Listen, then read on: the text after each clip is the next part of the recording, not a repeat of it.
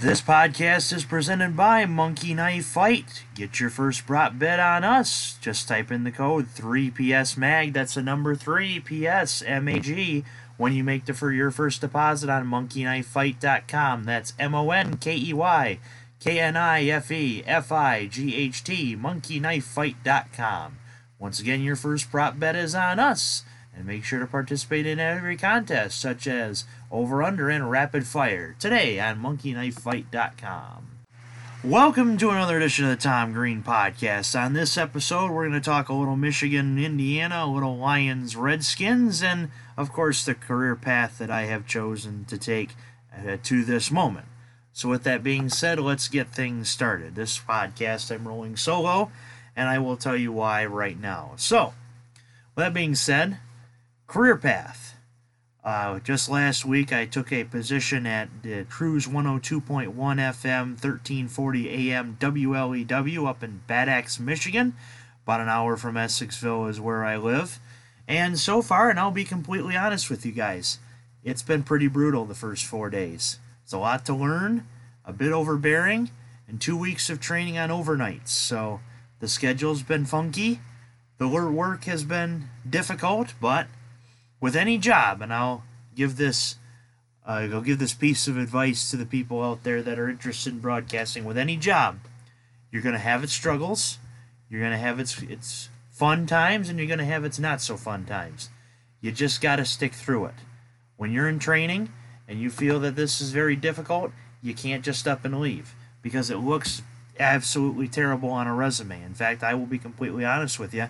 I thought about up and leaving myself after one night because I felt it to be so overbearing, but I knew that I just couldn't do that. You have to get through training. You have to get started, because any place you go in the field that you're interested in, you're going to have similar work, especially in radio broadcasting, TV broadcasting, and etc. So, got to give a shout out to the fine folks at WLEW, the Dock Rockin' Lake Shakin' Station, as I will be doing some work for them part-time after these 2 weeks of training. So excited for that. And now with that being said, I'll give you guys updates on how I'm doing if you've been looking at the Twitter at Tom Green Pod. So once again, thank you to WLEW for hiring me, and let's keep the ball rolling up there in Bad Axe, Michigan. With that being said, now to our preview. First, we're going to talk a little Michigan, Indiana. This, like I said, this time I'm rolling solo because of this training. I've tried to get a guest for this show, but it was just with the scheduling and just getting acclimated to this position, it was just too hard for me to schedule somebody this week. So, just myself. Hopefully I'm not too boring. With that being said, Michigan, Indiana. Michigan had a very impressive win last week over Michigan State, 44-10. I had said it on Facebook 5 years ago, and it seems to be fairly true today. When Michigan State won the Rose Bowl to start 2014, I had angrily posted on Facebook, in 5 years the balance of power will switch fully in this conference.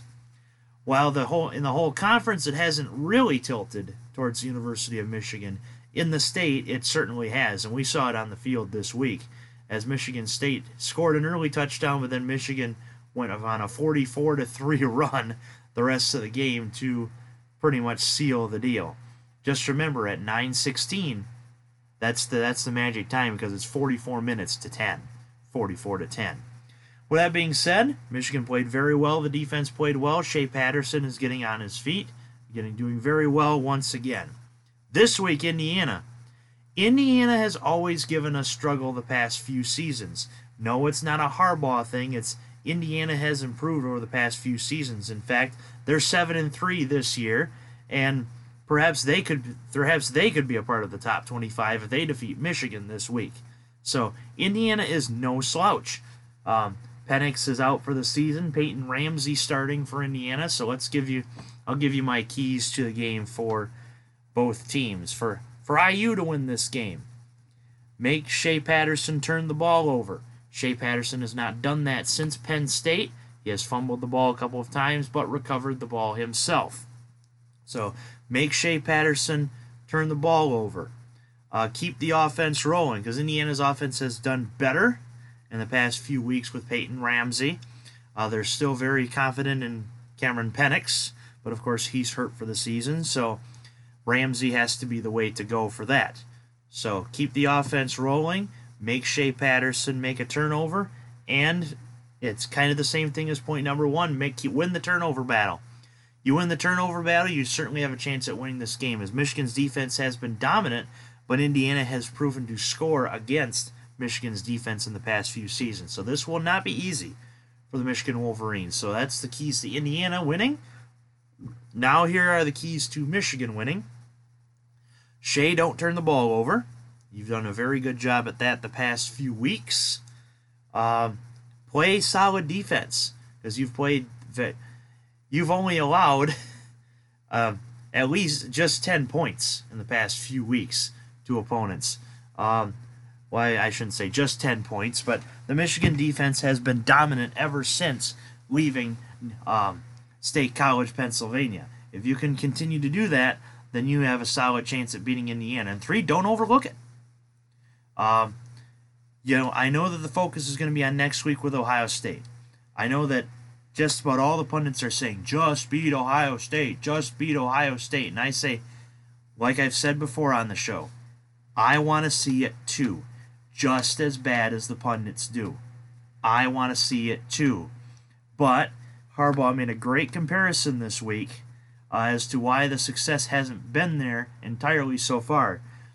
You can't have potatoes one day and have potato salad the next. You can't grow potatoes one day and have potato salad the next. It takes time to build a program. Yes, this is year 5. Yes, I want to see them win. But so far, unless they lose these last 3 games, I feel that Harbaugh has done enough for another year. Honestly. And it's because, yes, they looked bad to start the year, but they've improved. They have improved over this season. If they did not improve over this season, then I would say, yeah, let's look at somebody else. But they've improved over the season, and they've looked dominant since that Penn State loss. If they haven't looked dominant since the Penn State loss, then I'd say, maybe.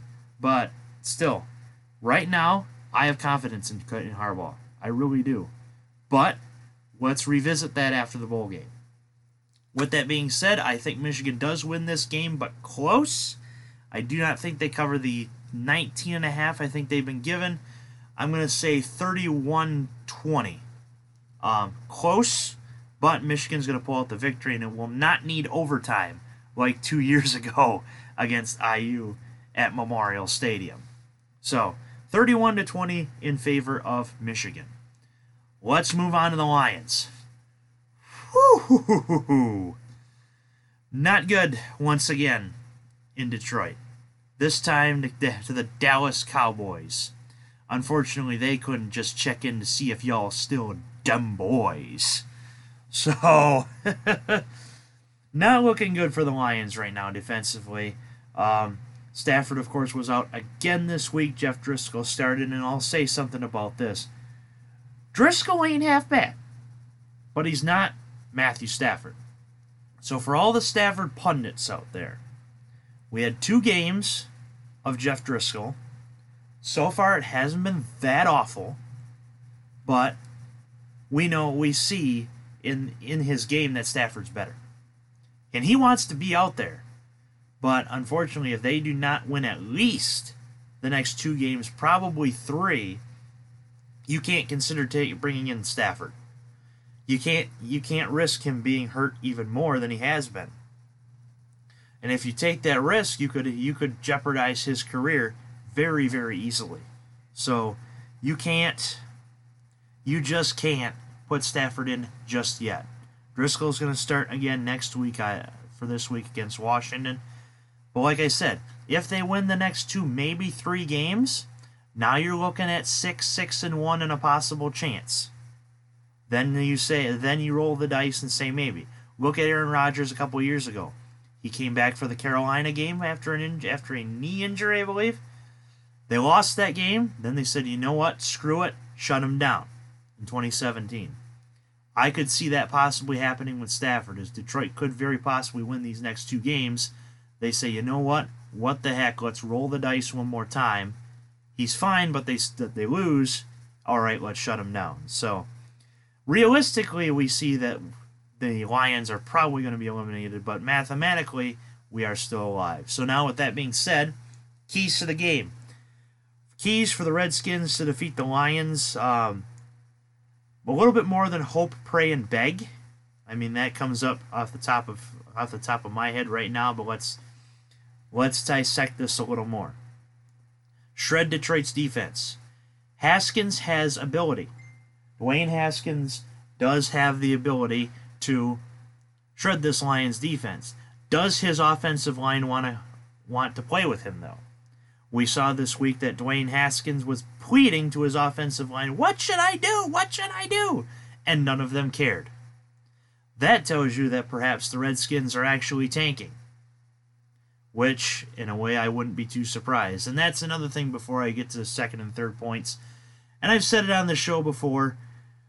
They are the Washington Redskins, and they will be mentioned as the Washington Redskins on this show. If they do change their name, and who knows if they will, we will honor the changed name here on this Tom Green podcast. But for right now, the official name of the Washington football team is the Washington Redskins, and they will be referred to as the Washington Redskins until the name is changed. With that being said, point number 2, Slay versus McLaurin. If you can draw some penalties on Darius Slay like the Cowboys did, if you can draw a lot of coverage, you perhaps could win the game by throwing the ball to Paul Richardson or Vernon Davis. This game might not be won with Terry McLaurin. Like last week, the Cowboys did not win with Amari Cooper.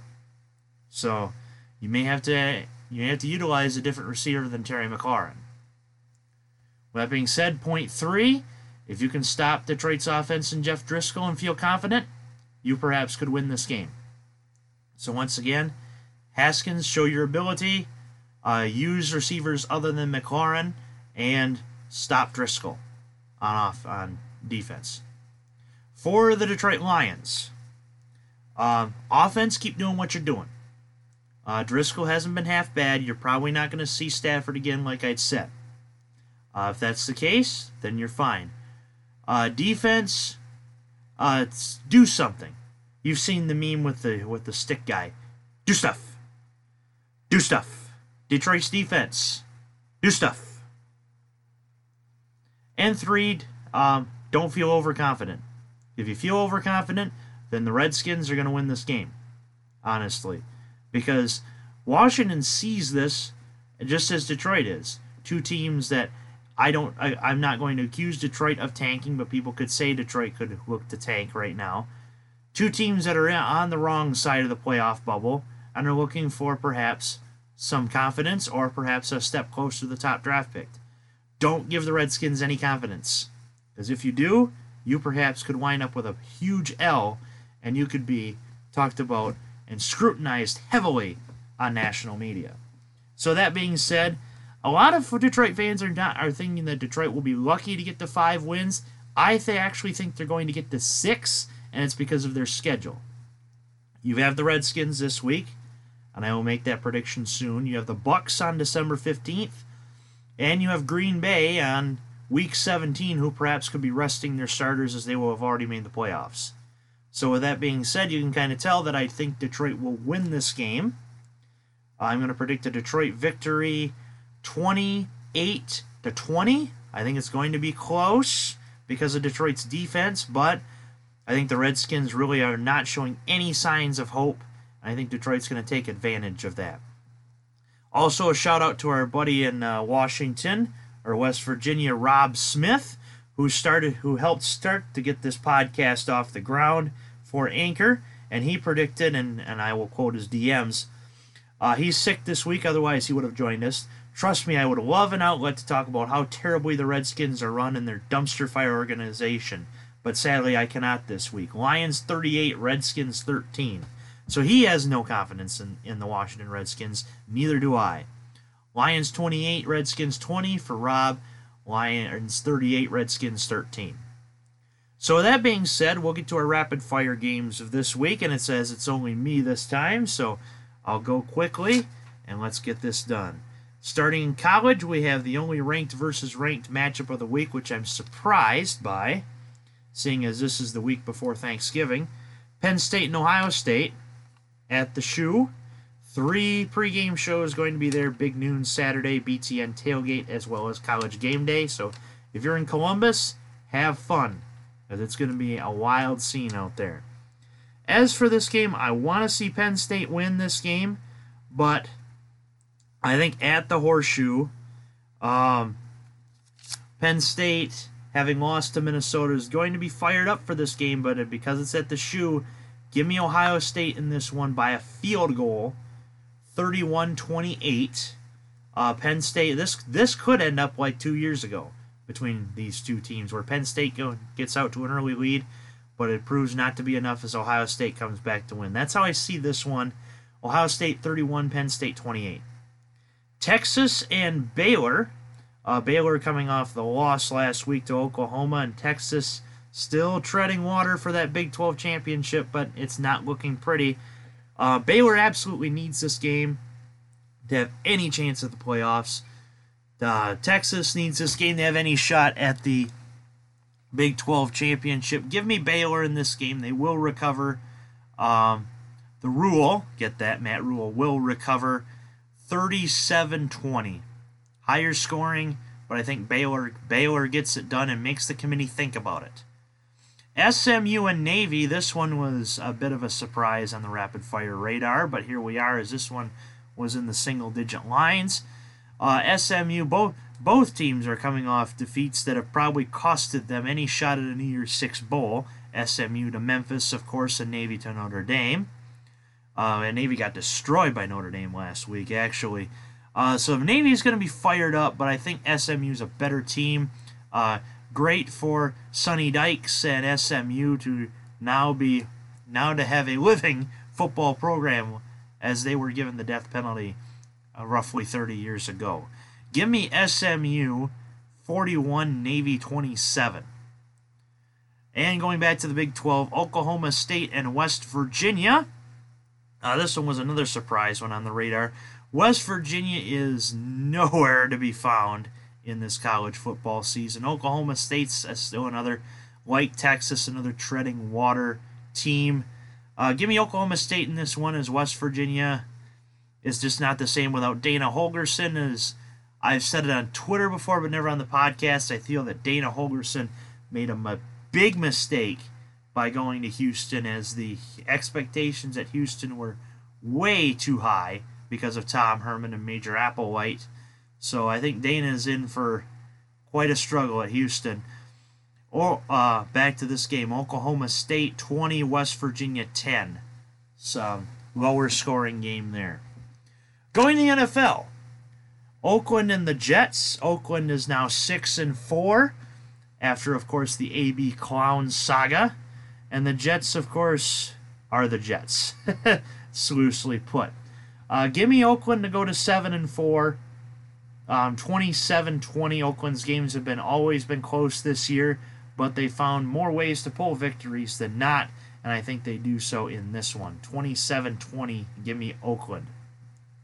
Seattle and Philadelphia. This one is a huge game for both teams, actually, in the wild card perspective.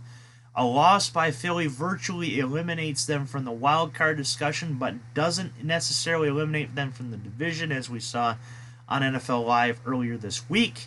Seattle, a win, gets them closer to that wild card spot, as San Francisco is seemingly running with this division, but the Niners have a tough schedule coming up, and we'll talk about them in a minute. With that being said, in Philly, Russell, you can't really doubt Russell Wilson, because Russell Wilson has Jeter-like abilities. Give me the Seahawks in this one, 24-20. Close game, Philly fighting for their playoff lives, but I can see that this one's going to Seattle. Sunday Night Football, Green Bay and San Francisco flexed in this week. Like I said, the Niners have had a tough schedule, had a close victory over the Cardinals last week. Well, actually, I shouldn't say close. They were down 16-0 and came back in that game, but that tells you how divisional games can trip you up easily. So, even though it says a divisional game, that means both opponents know each other very well. With that being said, back to this one. Rodgers has more experience. I like Garoppolo at home, but I think San Francisco gets a taste of reality here. Just like last time on Monday Night Football, they're on Sunday night this time. Even though I cannot stand the guy, I think Rodgers gets it done here, 24-20, close. And finally, Monday Night Football, Ravens and Rams. Ravens, of course, having an MVP candidate in themselves, and Lamar Jackson, and the Rams fighting for a playoff spot in the NFC. In LA, give me the Rams. No, actually, screw that, or scratch that. Give me the Ravens in this one. This is going to be a huge test for Lamar Jackson on the road, but the Rams aren't what they have been. In fact, their last game was against Chicago, Chicago is not who we thought they were at the start of the year either. Baltimore 27, Rams 20, another close one. So those are your rapid-fire games, and this has been another edition of the Tom Green Podcast. Next week, we hope to be back on a better schedule with all this stuff, but of course, like I said, the radio gig has got me in a bind so far, but we're going to get through it, just like any job, any position. And that's what I give to my advice for this week. If you feel you're in a bind, just get through it. And even if you can't, just try to power through it, because you will reap the benefits once you're done. This has been another edition of the Tom Green Podcast. Hang in there.